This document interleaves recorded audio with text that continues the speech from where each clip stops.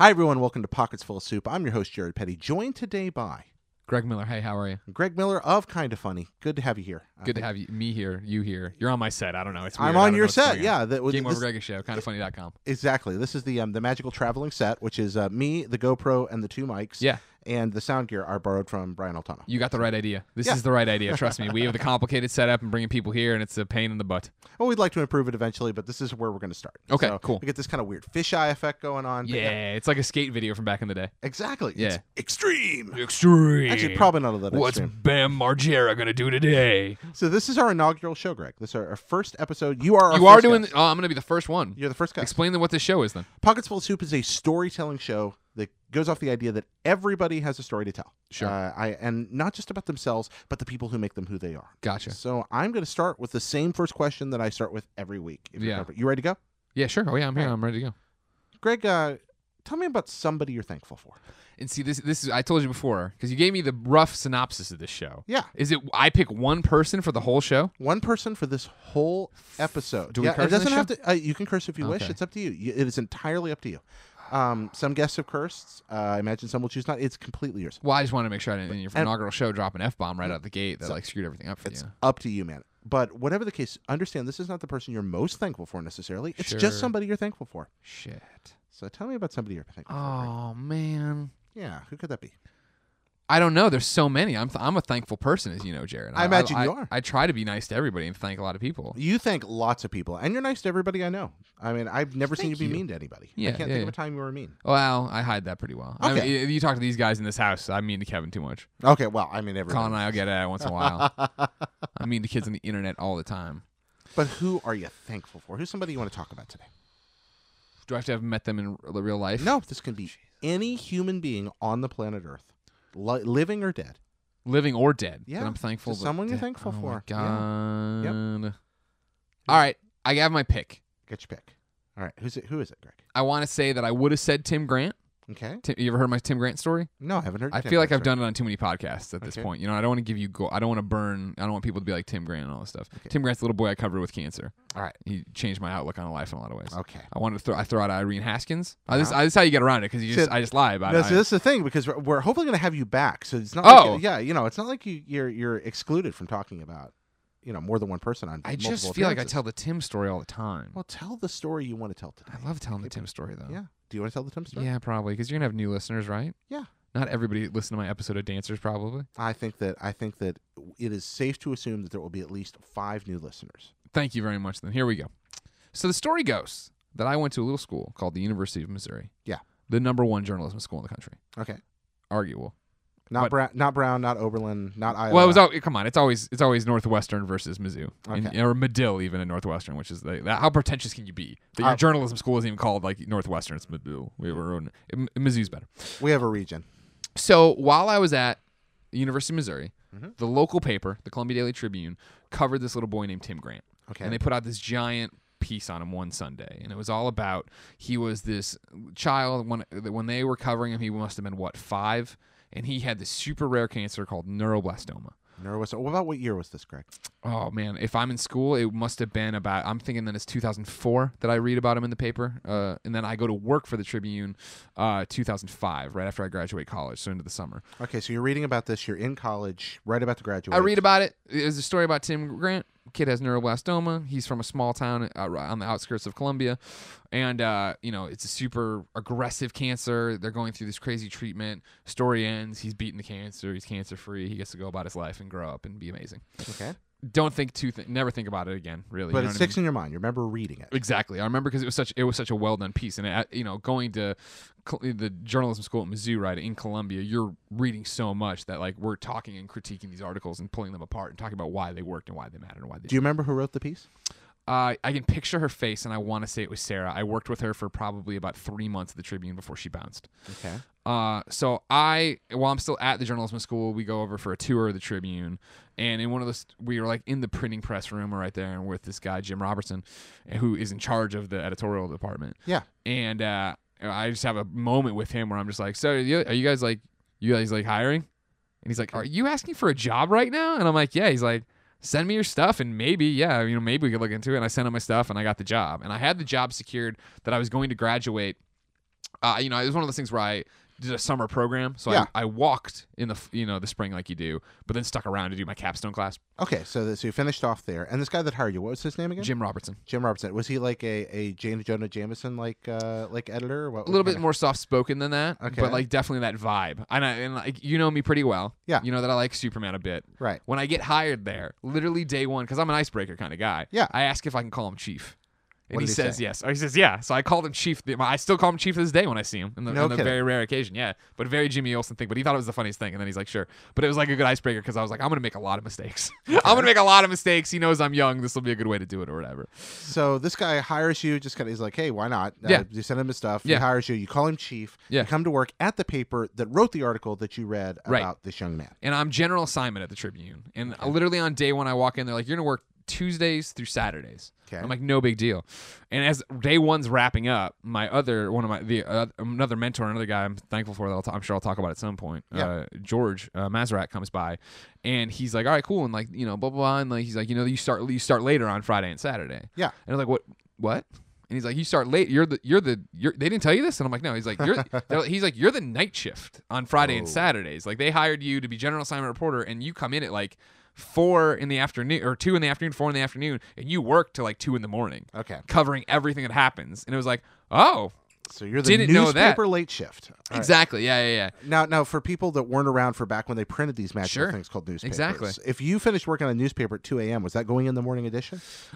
Depends on how crazy that story was. Usually, no. You know what I mean? Like the thing was that the Tribune. The way the Tribune worked, and I'm very rusty on this. You're a good journalist. That's the first time I've been asked that in a long time. The Tribune was an afternoon published newspaper. Okay. So it would be that, and like it was one of those weird things where the way Mizzou works and why it's such a popular school for journalism, right, is that there's 2 competing newspapers in Columbia. The Columbia Daily Tribune, which is run by professionals out of college or whatever, and then the Columbia Missourian. And the Columbia Missourian is this weird hybrid of a newspaper and the school, where all the editors, all the people who are like in charge of it are journalists. They teach at the school, they do all this stuff, but the staff every semester is the students. Wow. So when you go to the school, like that's always they're going to hang their hat on is the fact that if you come here for a journalism degree, you are going to leave with journalism experience. You leave with a giant clip file of everything you wrote. So this is, in a way, like while it's still a liberal arts school, it's also like a trade school where you're 100% immersed in what you're very, doing. very much. Okay. And that was what drew me to it. Like, I always talk about it. Like, I was a terrible student in high school, hated high school, just despised it because it wasn't applying to what I wanted. Yeah. And then when I got to Mizzou, and it was very much like, you do this to get the, and it was like, oh, this makes sense. I will apply myself for in all of these classes because I know it's going to pay off in what I want to do in the end. Okay. Which was important to me. So the Missourian, not the student newspaper, because on top of that, there is a third student newspaper for the school, but the student, staffed editors, they're a daily paper. The Tribune is an afternoon paper. So there's a lot of staff going on. Did you ever work for the student staffed paper before moving over to the Tribune? Oh yeah. Okay. I did that while I was still in college. While you were in Like, before school. I went to the Missourian, even I went to the Maneater. So which is first locally. student staffed, then the Missourian, Yeah. then the Tribune. Right, That right. was your path. Okay, Yeah, so, yeah. So you made your way to the Tribune. You're working on an afternoon paper, so that means they publish about what time? It means deadline was I'm rusty. Deadline I think was 11 or 11:30 every morning. Okay. But then the paper got dropped at 4 in the afternoon or whatever on people's doorsteps. It's Okay. printed and out. But I think on the weekends, yeah, it was different that we had a late. I was working late along with George, so it must have been that we were getting it in to get it on people's doorsteps. So I think it all pushed back to where Friday and Saturday you were publishing the deadline must have been midnight 1:30 or something to get it out. Okay, so I have to ask on a tangent here. Yeah. Did you ever once yourself or see anyone else run through the room screaming "Stop the press"? No, because it costs. God, that screws everything up. You Okay. can't do that. That's the thing. Like I'm watching Batman v Superman, and Perry White goes in there to pick up spoilers. The end of the paper from the end that says Superman's dead or whatever. Okay. And he walks over and picks it off, and he's got a tie. And I'm like, no, they would not let you do that because that's gonna get caught in the roller and kill you. Oh my! Like So you know you what I can't mean? do that. You can't. Oh, have you ties. can't have It's too hanging dangerous. clothes. That's like the whole thing about that. Dangerous industrial environment. 100%. Yeah, those things will tear your arm off and not care. No, I worked in a textile mill. There were Mm-hmm, huge dangerous things around. There was a machine that was giant metal legs that Right. stuck upward, and they were super hot. Yeah. And moved on a conveyor. That was weird. Super Yeah. hot giant metal legs. Yeah. That's also my European techno pop band. But Jared. Yep. So we cut back to working at the Tribune. I'm a general Tribune. assignment reporter, and what that means is, and this always cracks me up too. God, I'm making a lot of Batman Superman references. But people, the Batman Superman, right? They somebody was critiquing it on Twitter one day about how like, oh, and then they just tell Clark to go cover the sports one day. Like, how would that ever happen? I'm like, no. I was like, no, that was my job. Yeah. Like that's a real job in a paper. Like you fill in the gaps. You go do all this stuff. You're a Swiss Army knife. Exactly. Okay. And so I guess Tuesday through Thursday, the job was very much like I was doing fluff pieces and this, that, or the other, or writing long form content for the Sunday. Like, here's this feature. I'm doing a business profile. Like one of my favorite ones I ever did was there is a sex shop in Columbia that's really famous and open at all hours. And so for the business thing, one day I finally convinced them to let me go there, and I spent like 8 hours there on a shift with them till like 4 a.m. No kidding. And Just writing like an embedded. Exactly. Talking about interviewing the people who are working there, what their story is. People would come in, I'd come up and be like, hey, I know this is weird. Can I interview you? And like some were like, yeah, and some were like, no, fucking way, don't get away from me. You know what I mean? But it was super fascinating. Like that was the fun shit I got to do, where I got to do these amazing features. But then it was also like, all right, this senator is giving this speech, and the politics guy's over there, so you go there. And then it was like on the weekends, it was totally like, there was this really famous court, this is, man, we're super inside of Columbia, everything now. No, this is really okay. Okay. This is how the stories work. There was before I got there, again, before I got there to work at the Tribune, when I was still in school, there was a really infamous murder of the Columbia Daily Tribune sports editor. Oh, wow. He got killed in the parking lot. And it eventually ended up on Dateline a couple times, all these different things, and like Keith Morrison came through. But this is like years and years and years. And finally, they got the killer, the guy that Ryan Ferguson, who got convicted, got out because they're like, there's not enough. They overturned the verdict, brought him out. And I don't think they ever got the other guy out because he was the one who died. It was like it was this huge brouhaha. Or Holy whatever. cow! But it was the thing of like, when that verdict came through, it came through late on a Friday, and so it was like all hands on deck. And like, so I went from like, I always make this joke, but it was a real thing, where I pitched a story about Millie's Quilt Shop that was doing something on a Saturday. But I'd go from like talking about Millie's Quilt Shop or going off to interview the guy whose photo is going to be used for the Columbia Festival of the Arts poster. I do all these like fluffy, weird things, and then all of a sudden be thrown out into like, go get reactions on this, or all right, Mizzou just beat Kansas. They they've torn down the goalposts. You have to go out and cover the scene in the streets. Or it was this thing of like, the one that really rocked me. I mean, I always talk about like, coming to IGN and then even our lives now, right? Like every day is and was a vacation based on the fact of like, there was this other one. This one, I'll never ever shake the story of. This guy's getting married. It's his wedding day. It's small town Missouri on the out, because it's like this weird thing when you talk about Missouri. Usually people's thoughts jump to like country bumpkins, whatever. And for me, I think of Columbia, which is a smaller San Francisco. It's a smaller Austin. It's a liberal college town that has all the amenities you'd expect. But then you get 20 minutes outside of Columbia, and you are getting to population, whatever, and high school football is our life, and very red. You know what I mean? The blue cities in the red state. Right. And so, in one of these small towns, this guy's getting married. It's his wedding day. Everything's amazing, and his mom and his sister, and I want to say somebody else in the car, but I think it was just his mom and his sister, little sister, went off to get their nails and hair done. They got it done. They came back and hit by a train, killed on the wedding day, hours before the ceremony. And so like when that happened, somebody else covered the news, but then they wanted this whole like feature on it. Yeah. So I had to be the guy going around this small town in a shirt and tie, asking about this. I'm writing about this, leaving notes in their mailbox, because I'm not going to come up and knock on your door or anything. Going to the service that was like the entire town and all the surrounding towns, to where I was standing for this funeral in the back in like the breezeway. That's not the right thing, but you know what I'm saying. There's the front door, and then there's the door to the actual cathedral or whatever. Right. I'm out in that area right there. That area is called the Nave, I believe. Thank you very much. I was searching. No, the narthex, not the Nave. Okay. The narthex. The narthex. Sorry.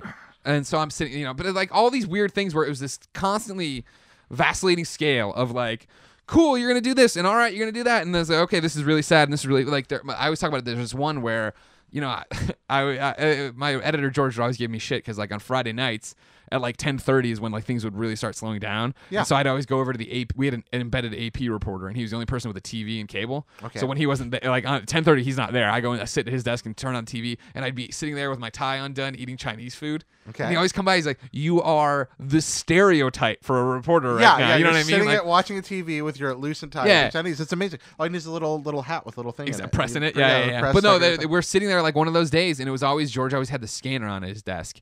And he, you know, one day he always stand up when there was something big happening. And again, like there's me, there would be there was another cycling person because it was like you took shifts when you weren't the general assignment. We're like, all right, every 2 months or whatever, you work a Friday, Saturday. Yeah. And then there was like this woman Ruth who was super nice, and I forget, she just answered phones or whatever. But like there was like 5 people in the office, not including photographers or whatever. And he'd jump up and be like this. And there was one time where you got to go like.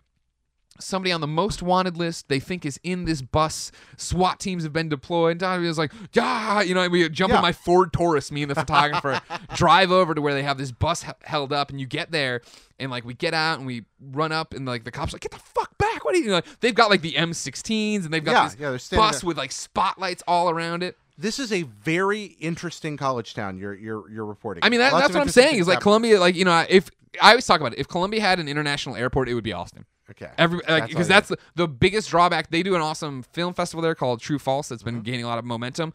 But it's like, okay, cool, you want to go? Like, there's the regional airport that, like, you know, the fucking propeller planes fly into, and then there's Kansas City or St. Louis, and those are 2 hours away.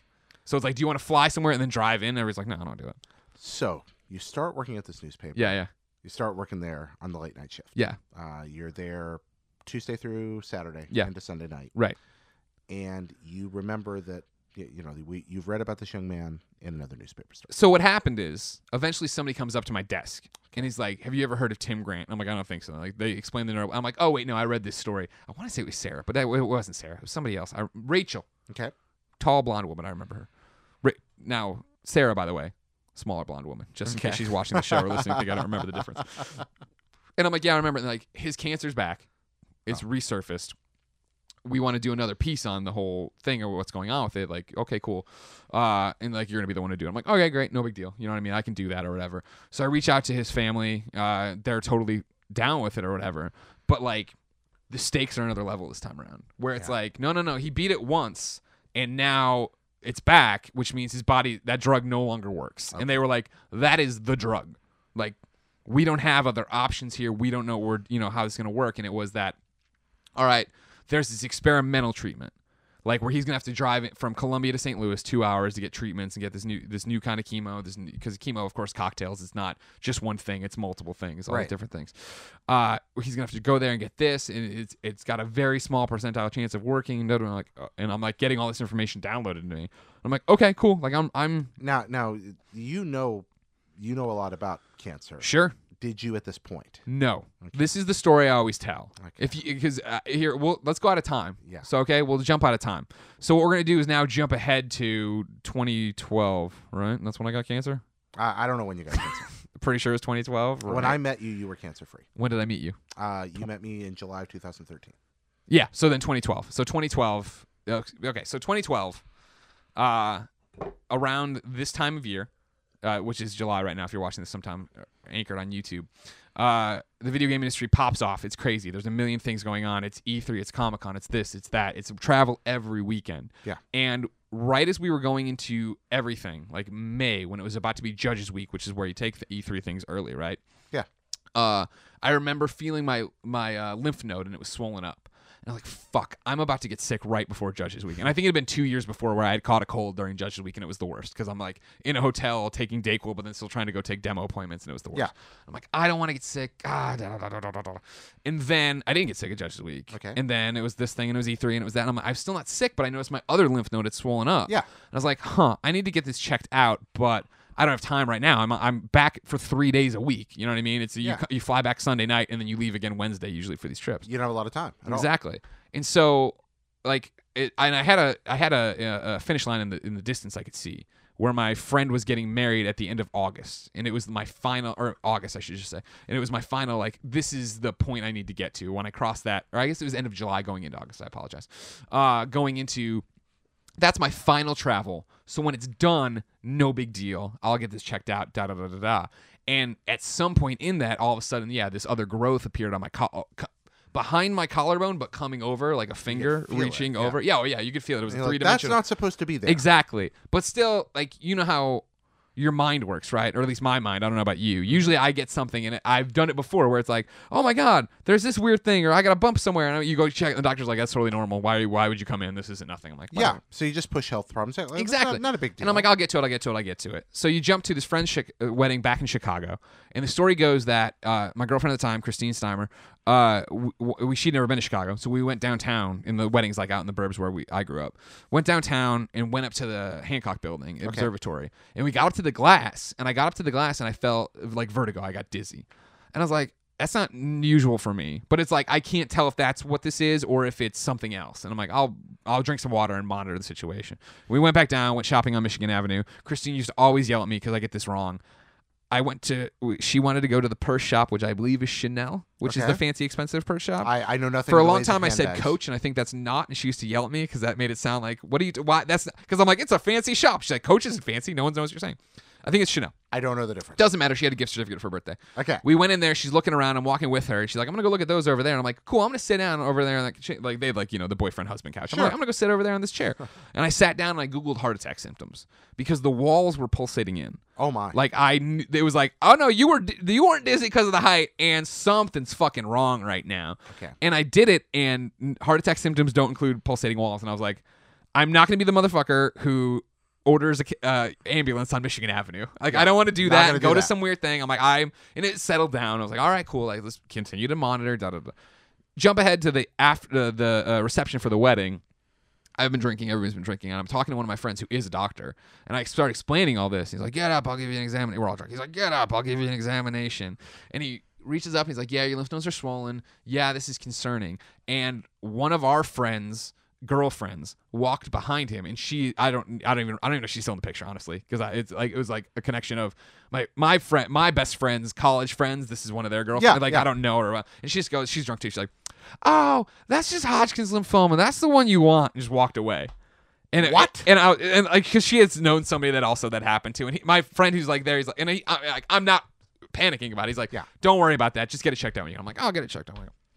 I get home, get the doctor's appointment. I go in there, and I always tell a story, which is, it's one of those funny because I can't remember, but it's memorable, where I went in and it was, oh yeah, my lymph nodes are swollen, but I'm more worried about this. And I can't remember if it was my knee. Maybe I thought my dick was going to fall off. Something else was like way more concerning to me. You know what I mean? And he checked the knee and he was like, no, it's not that. That's fine. Don't worry about that. And then he said, he's like, what's the other thing? I'm like, oh, my lymph nodes. And it was one of those where he reaches up and he's like, and his eyes immediately go wide. Okay. And I was like, And then he went down and he's like, okay. And he walked over and he got a ruler and he came back and started measuring everything and taking down notes. And he's like, how long is it? He's like, all right, cool. I'll be right back. Left, came back in. He's like, these are concerning. Yeah. I'd like you to get it wouldn't have been a PET scan, so it would have been a CAT scan, right? He's like, I want you to go get a CAT scan. I want you to go get this stuff checked out. And if you're going to have foreign listeners, I always stress this part of the story. You know it better than anybody how slow the American medical system is. Oh, you need to get this checked out. 3 weeks later, we'll get you in there or whatever. If you can pay for it. Don't even get me started on the money. His nurse comes in with a Post-it note, and she hands it to me, and she goes, you have a CAT scan in 45 minutes. You have one at 2:45. Oh, my. And I was like, that's a bad sign. Yes. And it's not in this facility. Like, you've got to go now, and you got to get over there. And that's unusual here. And so I went there, and I get in the tube, and they go, and the guy comes there, he's like, oh, it'll be 5 minutes. Don't worry. I'm like, all right, great. Go in the tube, and then it just stops. And I sit there for like another 5, 7, 10 minutes or whatever it was. It's, feels long. And it wasn't, the machine isn't on, so I know like, all right, they're out there talking. They're doing something, and if finally comes over and says, oh, sorry, just 1 second. We're having a thing back here. Okay, I'm like, all right. 5 more minutes. He's like, hey, sorry, what we want to do, just to bring you up to speed, is we want to scan lower, but we need to get permission from your doctor or the resident on call. So we've paged both of them. We'll get back to you. I'm like, oh, God. And 10 minutes later, they're like, all right, like, we can't get them, but, come on out. It's no big deal. And they bring me out. And like, you've been in there long enough or whatever. And I immediately call that doctor friend again, and I'm like, so they get a preview, right? I know they're not going to diagnose me off it, but and he's like, yeah. And I'm like, so they saw something clearly below me, because they only went to like the center of my chest. And he's like, yeah, they saw something else. I'm like, great, just making sure. Da da da. So the cards go, you know what I mean? That yeah, I have cancer. I get the before I get the diagnosis from the doctor, like everything's posted online for you in your private little file, and I'm reading it all and like Googling words, and it's like very much like they're like, yeah, it's clearly cancer, but we can't make the diagnosis. The doctor's got to make the diagnosis. So when that's happening, what's going on inside you? This is what's going on is naivete. And so what goes on is I read it, and I'll never forget reading it at IGN and reading the first part where it's like, this is a cancerous, like basically this is a cancerous growth. They said it some other way. And I got teared up for a second, and then it passed. And then I started printing off all my documentation, and I'm going to highlighting words and da-da-da-da. And I am Christine at the time. She wasn't at IGN any longer. And I'm like, yeah, it looks, oh no, I'm jumping ahead. Sorry. The story's, so fraught with things. It's all right. But I print it all off. I come home. Colin had already kind of known we were PlayStation team guys, and we were living together. So I'd been keeping up to date on what was happening. We came home with all the documentation. Our other roommate, Mike, came home, and he was me like, what's going on? Because like I was over there and I had this file. I'm like, I might have cancer. It looks like I have cancer. I'm like, okay, blah, blah, blah. And so we, the doctor calls me then later. I have the appointment. You have cancer. It's official. It's Hodgkin's lymphoma stage 2. This is what's happening, da, da, da. And what had happened is, I had, Wikipedia at Hodgkin's lymphoma, right? And when he's like stage 2 or whatever, it's like, oh, it's like 86 percentile survival rate. And I'm like, I'm going to be fine. And like, because there's like things there's like only a 14% chance I'll die. Well, it's like the 14% though is like such a rarity, and it's this thing, and it's an older person, and da-da. It's like, okay, cool. And it begins the all too brief period where I'm like, this is kind of cool. Really? Yeah. I'm like, you know what I mean? It sucks to have cancer, sure. Like, I don't want to lose my hair. I don't want to, go through all this. I don't want to mainly I was like, I don't want to lose my hair.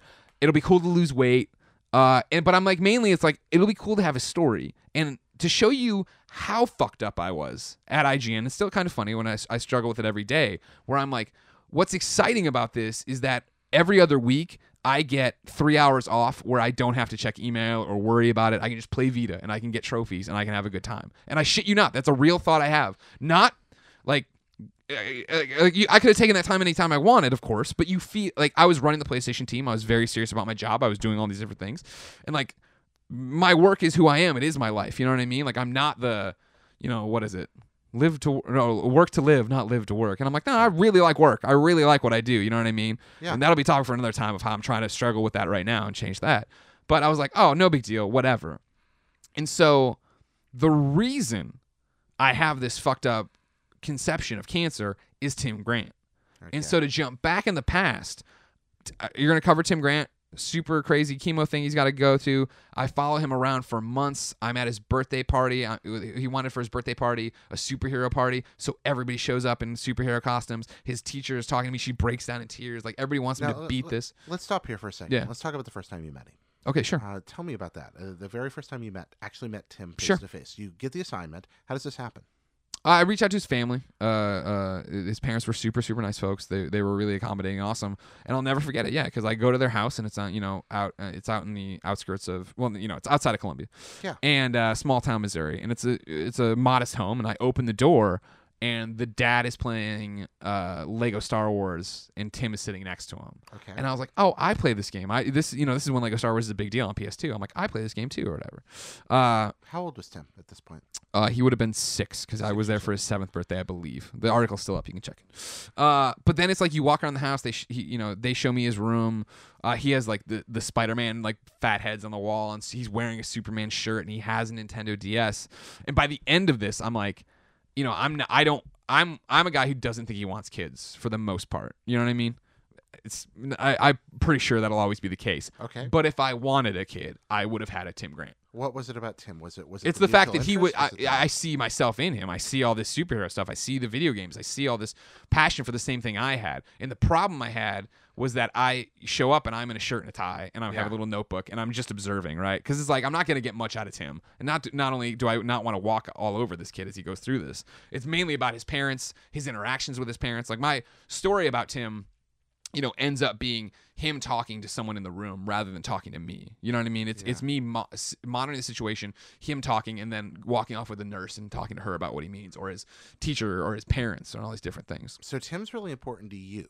Yeah. But from the time you met him, were you ever important to Tim? You're jumping ahead in the story. All right, Jared. let's keep going then. So I get there, I see his house. He's a cool, super cool kid. I always say this is always a hard thing for I think a lot of people to wrap their head around. Maybe I was just naive, which is also very possible. Well, I already said it. This whole story is about naivete. It's 06 probably now, I think. Again, you can check the actual story yourself, but it could be 05, 06, 07. It doesn't matter. What I'm driving at is that there has been no movie 50-50 with Joseph Gordon-Levitt, right? Okay. Which I really think was like, I'm going to go get, people saw that movie, I'm going to go get chemo, and he gets a bag, and it's in his arm, right? Yeah. And I'm like, okay, everybody's like, that's what chemo is. Or maybe they saw somebody go through it. I didn't, my parents had, or my grandparents had cancer. I didn't see anything happen, like, on the chemo thing. You know what I mean? You just sit in the big poofy chair, and they plug the thing into your arm. And that was the thing. I didn't even see right? that, right? So, like, I remember driving it was a 2-hour drive, obviously, to St. Louis to go see Tim get this chemo or whatever. Yeah. And I remember being in the car with my photographer, and my interpretation in my head of what I was about to see was Tim put into a tube, like an iron lung, and be basically a CAT scan. I thought that's how you got chemo, is that you got, like, irradiated with it, or radiation therapy, which is totally different. Yeah, different treatment. And so I get there, and we walk in, and we're up on the 37th floor or whatever, and it's this great view of St. Louis. And Tim walks in, he sits in a chair, they bring out the first bag, and they plug it into a port in his stomach, like a little thing he had. And he sits there and he plays DS. And this goes on for like 4 hours. He plays DS, he gets up, he plays with some trucks, he walks to the window, he talks to his mom, makes a joke to the nurse. And only once did he say, he did something, and his mom's like, is your tummy hurt? And he's like, yeah. And she's like, just lay down for a little bit. And he laid down for a little bit. And I was like, oh, that's not what I thought this was at all. No big deal. Okay, cool. Good for him. That's great. You know what I mean? And so I continue to follow him for the story, and I'm, it's not looking good. It's neuroblastoma. He's got these huge tumors on his neck and all this stuff, and he loves that, and his video games and all these different things. And I'm still working that swing shift, and so I had been talking to my editor about it, and he had been like, it's coming along well. I like everything you're saying. You need to get more out of him, though. And I'm like, well, it's so hard because I'm Clark Kent when he sees me, you know what I mean? Like, he is like a kid I'd want to have. He is somebody like when he grows up, I'd want to hang out with probably. You like this young man, but he's not somebody that relates to you. Because he doesn't know. I've never been able to. It's, how do you prove you're not just a suit and you actually know everything about Spider-Man and Superman as well? You know what I mean? Like, what are you playing on the DS? You want to play League Beats Agents? You know what I mean? And so they were like, all right, cool. Like, take Tuesday and just go over in plain clothes and just hang out and play with them. Like, we'll cover all the other articles. I was like, that's awesome. And this must have been a conversation like Friday before everybody left or whatever. I'm like, great, thank you so much. Da da da da. Jump ahead to Monday. Then I'm at home. I'm in my shorts. I'm sitting there on my day off playing Lego Star Wars, trying to get all the red bricks. And I got a phone call and I answered it, and I was like, hello. And it was the pastor for the family, and Tim had died.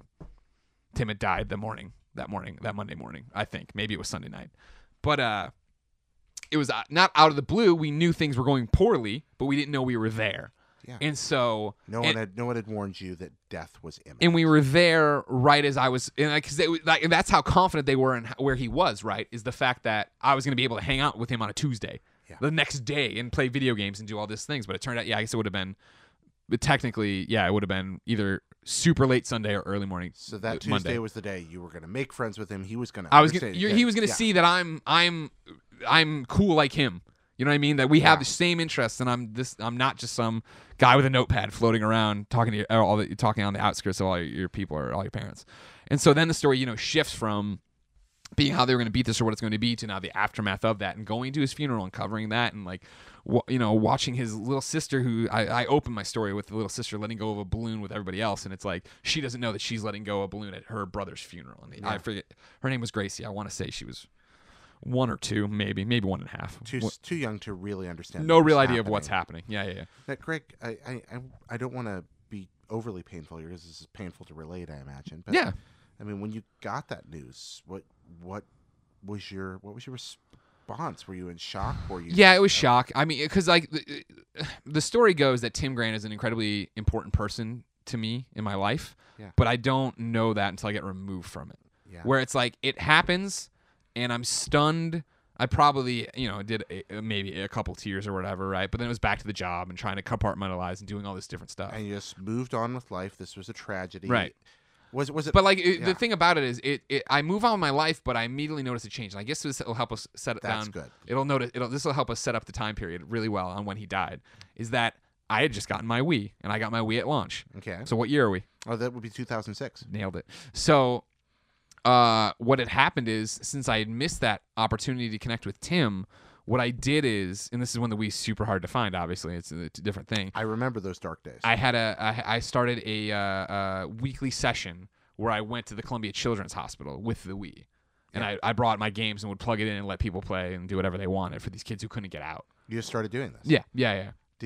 Were you cognitive of the fact that this was connected to what happened to Tim? Yeah, it was in a way, but it was more of the fact of like, oh, I've seen what it's like to be in a hospital and be a kid. This sucks, and I have this, and I'd love to go play Wii tennis with people. Why not? You know what I mean? Okay. But it wasn't like I'm doing this because of Tim. I wondered, had you ever done anything like this before? No, 100% no. Okay. Yeah. But it is also that, like, I'm just out of college by, I guess at that point, a year and a half or whatever. Like I'm not an adult by any means. Stretching the muscles of adulthood. Exactly. So you start doing this, and then you have your Wii. Then what happens? I get picked up at IGN pretty shortly thereafter. Okay. Move out there, and I for a brief second think about doing it here, but San Francisco is much harder to navigate, and there's different things going on, and I'm broke as hell, and I don't live, near a children's hospital, and there's, all these different problems. So, when does this young boy who who died, right after his 7th birthday? Yeah. Right.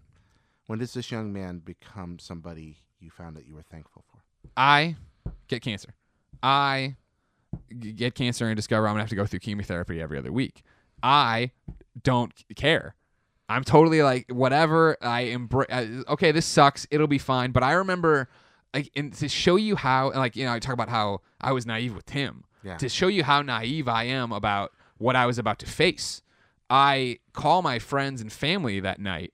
Like when it's finally a diagnosis, and I know that I'm going to put the blog up the next day, and I'm going to tell everybody at IGN the next day. Yeah. I call my family the night before, my friends, and for mom and dad, I played a bit differently, but I'm very jovial about the whole situation. Where mom, I'm like, hey, she's like, why are you calling me? Because I don't call my parents during period, let alone during the week. You know what I mean? Like something's wrong, and I'm like, hey, I have something to tell you, and this is my mom. Don't freak out. And I immediately go, you know what? I'm sorry. That's not the right reaction. You do whatever you have to do. I'm sorry. I have cancer. And she breaks down, of course.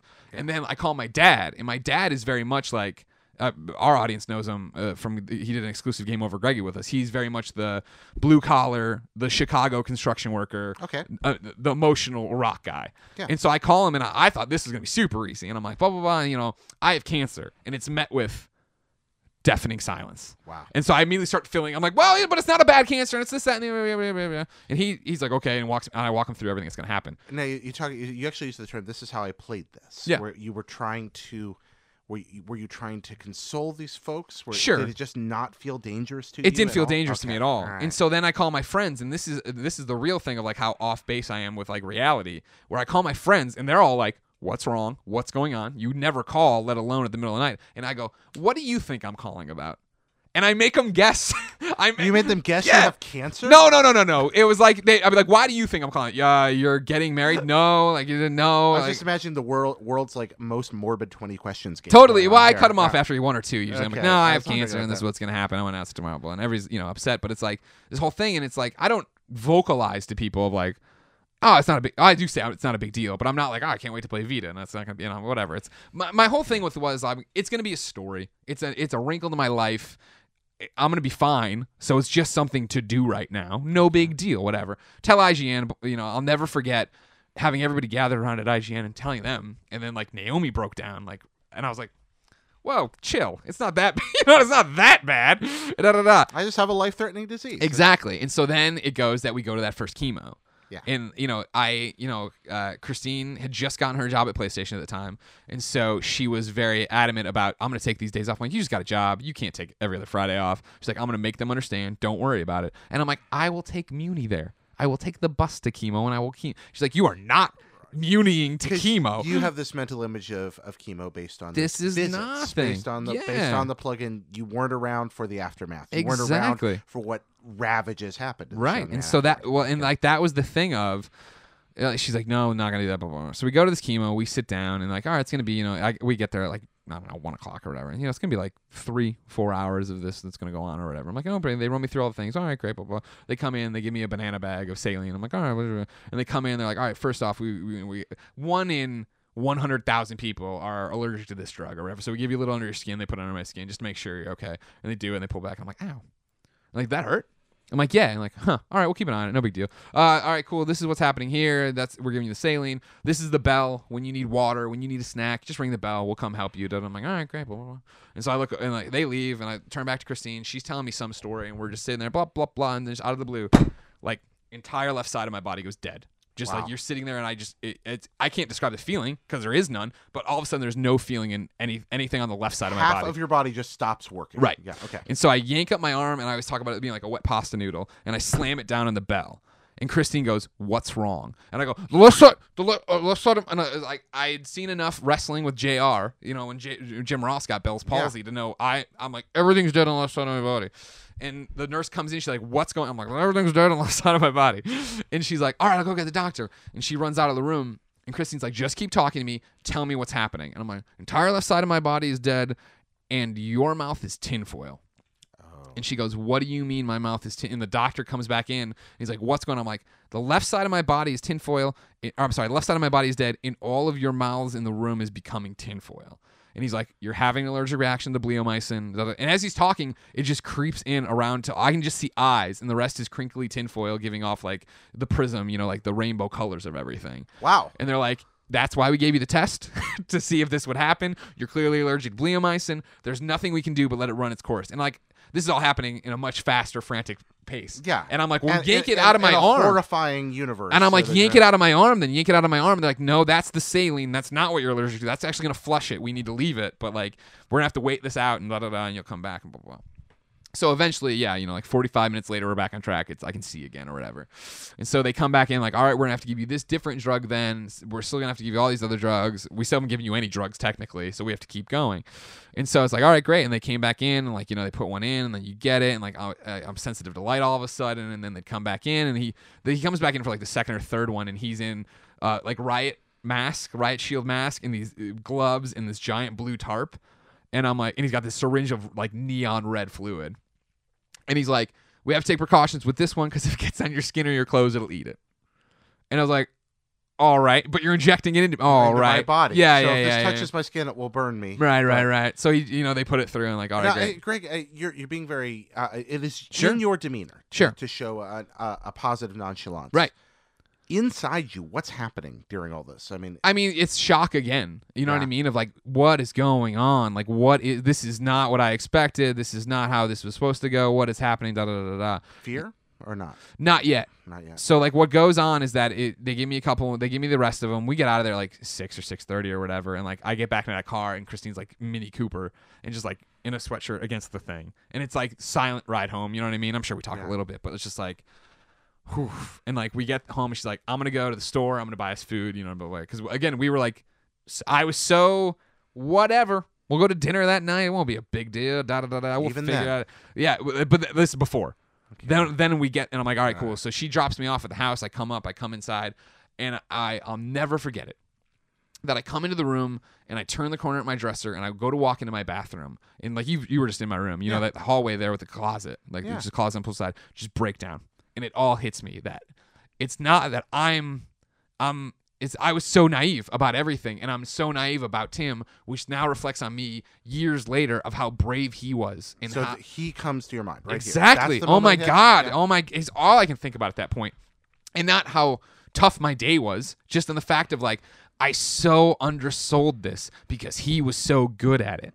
You know what I mean? He was so brave. Like because chemo will go on for me another 6 months. Right? I was supposed to be on a 9-month schedule, but I got it in 6, and no chemo is ever the same. I probably play a grand total of an hour of Vita because your eyes hurt. I wear sunglasses in there. You pull a hood over. Sometimes I'll get nauseous. Eventually, the saline started to make me sick, so I'd have to eat Jolly Ranchers when they gave me shots. So that like it was, like the lens wipes you use at IGN. Yeah. Like when I used to open those once a week, and even opening those would make me gag because the smell it tastes like the saline. Because Wow. when they give you the saline, it hits your blood. It immediately goes to your taste buds. Okay, you taste it right And there. so it was like all these different things of like, I talk about it where I think it was a month or a month and a half in or whatever, where we were getting I was getting another chemo and I broke down in tears, and Christine goes, "What?" And I'm like, "This isn't fun anymore." And she goes, "When was it ever fun?" And I'm like, I didn't think it was going to be like this. You know what I mean? Like, I didn't know what I was getting myself into. I didn't understand what this was going to be. I only knew Tim's story. I only knew Tim's struggle, but having not having had that relationship with him, there's no, and he's not an adult either. There's no way for me to sit there and talk to him about what chemo was actually like for him. And so like, not only is it jarring for the Tim story of that this is like, I'm so suddenly so thinking of him and Columbia and the Tribune. I don't even remember anymore. 3 months into chemo, 4 months into chemo, whatever. I wake up one day and open the computer, and there's a message to me on Twitter, I believe. And it was from a guy I didn't know at the Tribune, but now worked at the Tribune. And he's like, Greg, I don't know if you'll see this, but Irene died. And Irene was this awesome columnist we had who also had Hodgkin's lymphoma, who was this basically like your raunchy grandmother, right? Like she was like the office mascot. That she wrote this humor column. She was amazing. She was sharp as a whip till the day she died. She was just fucking awesome. And when I got there, she took me under her wing because like we were like very much the same personality. You know what I mean? We'd go out for wings. Like this is like an awesome fucking lady. And she had clunked her head, and she's a woman who had beaten cancer and done all this stuff and all these horrible things that happened to her, but she overcame, turned them into fucking hilarious columns and books and stuff like that. And then, like, hit her head. And, like, it was one of those where she hit her head, but, like, was still in the hospital talking and cracking jokes. But then I'm rusty on her story at this point. Maybe a blood clot or something to that effect where it was like, oh, she's going to be fine. Nope, she's dead. Yeah. And it was just out of the blue. And I get that. I call this guy that I don't know. I break down. I'm crying to Christine, obviously, about it. And I was like, and I'm home because it's a chemo day.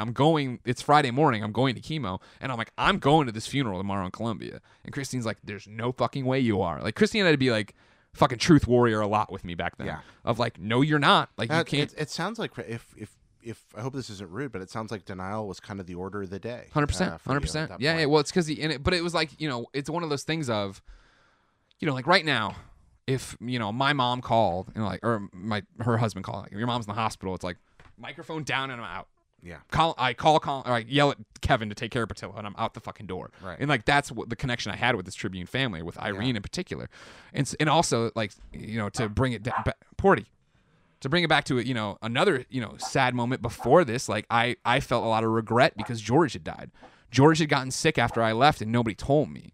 Nobody had told me that he was gonna die and this stuff. So one day, I still follow the Tribune on Twitter, and I was walking Portillo outside of the old apartment, and I looked down, and it was like Tribune editor dead. I was like, who the hell? Who would have died? And I clicked on it was George, and I was devastated. And like the services were that day. There was no way for me to make it. So you're finding these people left behind have died. Yeah. You're going through this. You keep thinking. So here's what I need to ask you about this, because the first question I want to bring this back around is, tell me about somebody you're thankful for. Mm-hmm. I'm thankful for Tim. When did you become thankful for Tim? When did it transform from here's a boy I knew to here's an experience I can relate to as you're breaking down at that doorway, to here's that memory of him in the chemo? Where does where's the click? Where does the shift I mean, the click is when I break down in the hallway. Because that's where all the pieces come together to show like, oh, no. Like, I thought I was covering the story and I did it fine, but I didn't have his experience. Yeah. And now that I'm living his experience, I now know on a level.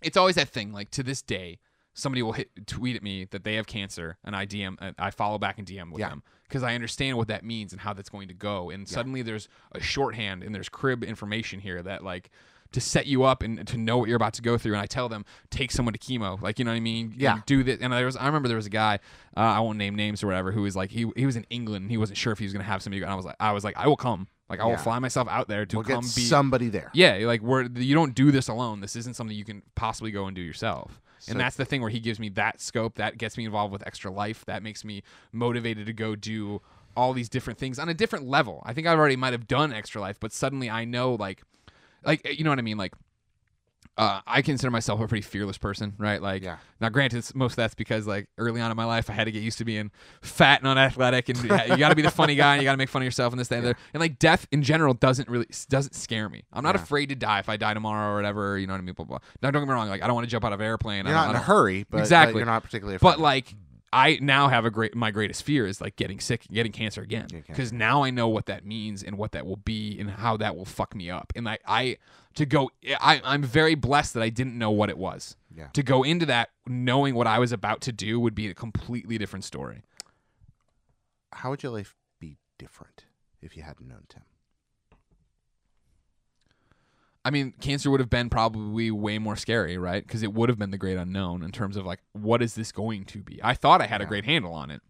And it's naive and it's stupid when you look back at it, but it did allow me to get through all of that. It did get me, like, I had that like runner's boost, right? Of like, I started out of the block strong, where I was like, no big deal. And then even like, you get the first one, like the first bad cancer chemo, and it's like, all right, next one won't be so bad. And like, it's a little bit different, but it's not great. But it's not, like, you have ups and downs, whether this, that, and the other. And it's just like, I did, you talk about me not being mean or whatever. Like, you never see me mean to me. Like, I was a dick when I had cancer, and like, I never came back from that. Like, you know what I mean? I was a much different person before I got sick. But like, something changes inside of you. Not, and I don't mean like, well, mentally I do mean, but I mean like, getting the chemo and going through all that gave me a hair trigger. And it was like, I'm Banner, right? I'm always angry. And it was always just beneath the surface. And I always credit like, Casey and Steve were such great bosses at the time, because like literally Casey would walk over and be like, "What's up, man?" I'd be like, "Fuck off." And I'd be a dick to him. I'd be like totally insubordinate to my boss, or I'd have my hood up and everyone would leave me alone. And I already understood like something was happening, but I don't think I can't even express to you the rage inside of me at any point on any given day on any of these weeks. Because it's like, you get the chemo and then you still have all these days of shit. Right. And then maybe as you just start to feel good, you get it again. You know what I mean? Like, so it's just this constant cycle of almost feeling there and then being fucking so mad at everything. And the story I always tell is like, I was at IGN and I was super pissed. I was just fucking furious all day long. Work's finally done. I get on the Muni. I pull up my hood, put on my sunglasses because light hurt my eyes. And I'm on the Muni just sitting there cross-armed. I don't want to play Vita. I don't want to do anything. I just want to get home and I just want to go into pajamas and lay down in bed. And the Muni sucks, of course, so it breaks down. This happens. I finally get off the Muni. I walk up to the house. I open the front door right out there. And I'm like, I'm finally home. And I open it up, and the story goes that I look into the kitchen, and there's something there that makes me mad. And it's literally, it must have been like, there was a recycling thing on the floor. Like, it's not like a real thing, but it's like the straw. And I'm finally home, and I just slam the door behind me, and I yell, "Fuck!" And as I slam the door, the deadbolt falls out and slams into the door jamb and bends the wrong way and like chips the door jamb all up. And it was just like, I did this thing and I turned around and I have a new problem. And I went to my bedroom and I got the hammer and I fixed the lock the best I could, which is still fucked up to this day. And then I just got it and I went and laid down. It was just like, that was the thing of like, you couldn't get away from it because it's everything and it saturates you. And that's why I wrestled with it, like who am I thankful for? I'm thankful for Christine, obviously. Like, we're no longer a couple, you know what I mean? We still love each other, obviously. We're still going to be friends forever. But like, for those 6 months, I'm not a good person. Yeah. And she sees it on a level nobody else does. You know what I mean? Like, I hide it from you guys. And I hide it from everybody else, my mom and everybody else. But like, she doesn't get to be hidden from it. And I'm not a good partner. And I'm not a good person. So I'm thankful for her too. In a different way, obviously. But like, that's a gut check refining moment all around in terms of cancer and what that actually does to you. And yeah. Fundamentally transformative. Yeah. I'm glad I know you now, Greg. I'm glad you know me too. I truly am. I got one more for you on this, and then we're going to switch over to some lighter stuff. Okay, sure. But one. You ask away. I'm an open book. You know that. Yeah, I know. That you are the open book. If you could see Tim again, oh God, what would you do?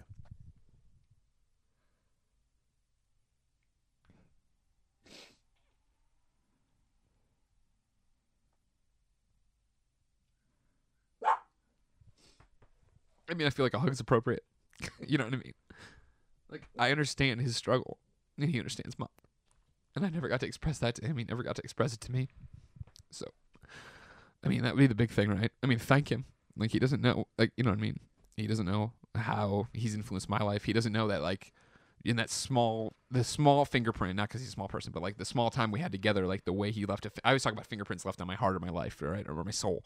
Like, he did, you know what I mean? Like, I'm not trying to be as helpful in Extra Life. I'm not a source for people who are getting cancer or diagnosed with cancer, our friends and fans to come talk to. There's all these different things. Well, I guess I would be now, but you know what I mean? Like, I wouldn't understand on the level I understand what this is and what it was and what he meant. So you tell him that? Yeah. Yeah. Greg, thank you. I know that's a hard story. No, thank you. I can't even imagine. Thank you for being willing to be so transparent. See, this is why I was so excited to have cancer. I got podcast material for the rest of my life. I'm glad you're able to laugh, too. Yeah, no, I mean, that's the only way you can do it. And like it's that weird thing, you know what I mean? Like it seems like such a different life. You know what I mean? Like I always talk, I'm a big Superman fan, as I continue to say. And so I'm used to, how DC reboots continuity all the time, but they keep certain aspects of it.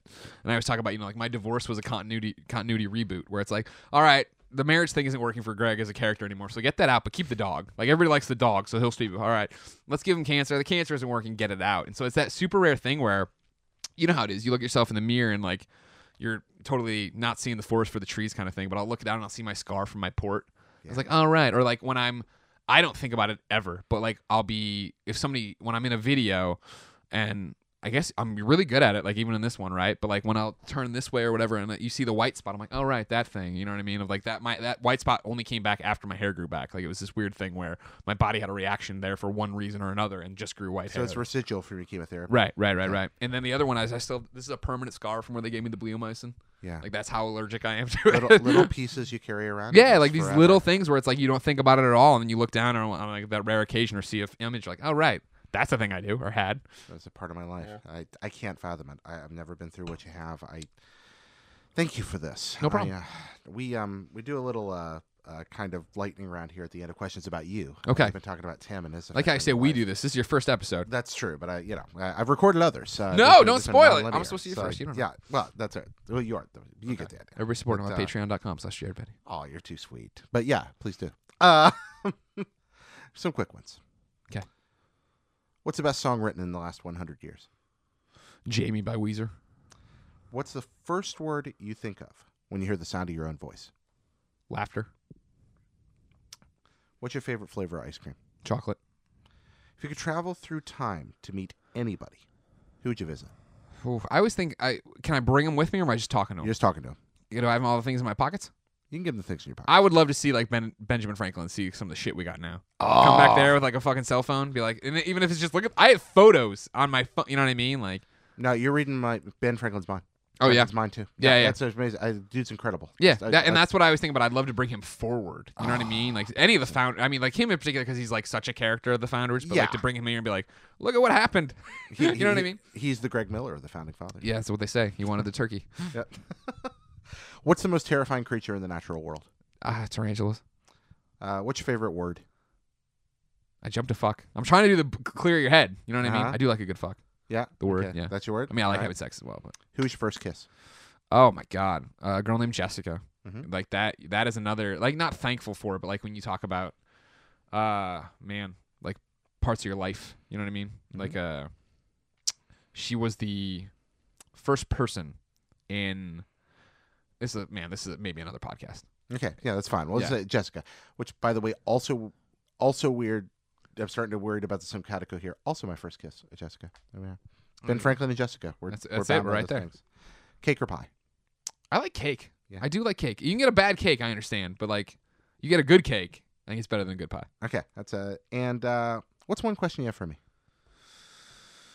Oh man.